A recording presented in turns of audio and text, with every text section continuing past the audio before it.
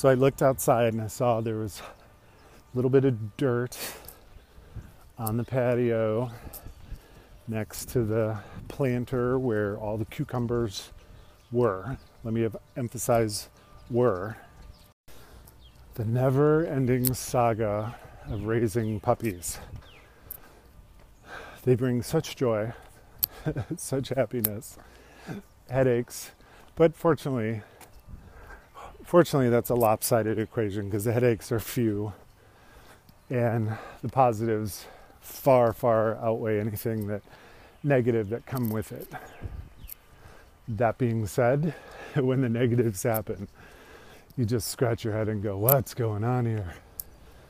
So I look out on the patio and I see a little bit of dirt and a little bit more dirt.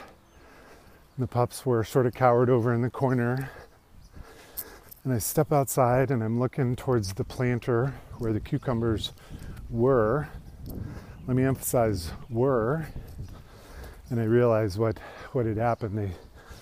Doing what puppies do, they started digging and they decided that the cucumber patch looked like a good spot to dig.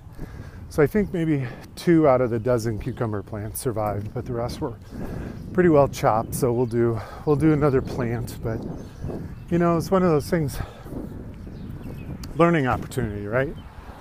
There's always something to learn in raising puppies. And I think it's one of those things, like if you take a moment to really think about it and recognize it, you can see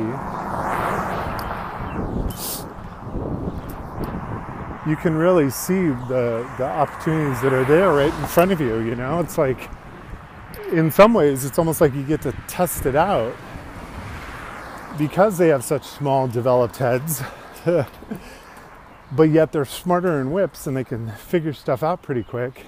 And they're trainable. You can see what works and what doesn't work. And so stern words definitely created a response. Kind words created a response, right? What are you doing? And come over here, it's okay. And I would say an analytical response also created a response on their part, walking over and pointing to the planter and looking at them and saying, this is not for digging. These are not for you. And they got it. They understood it. You could see it.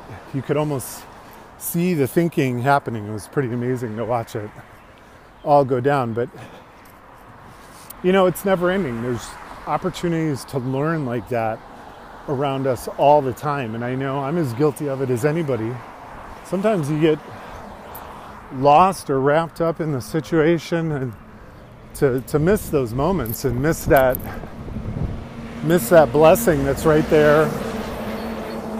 Miss that blessing that's right there in front of you and be able to use it in a way to do different things. And, you know, it got me thinking about how when you interact with other people, there's the different ways that your words affect them. And I, like anybody in this world, has had kind words and not kind words. And it's interesting how you can see it on all levels.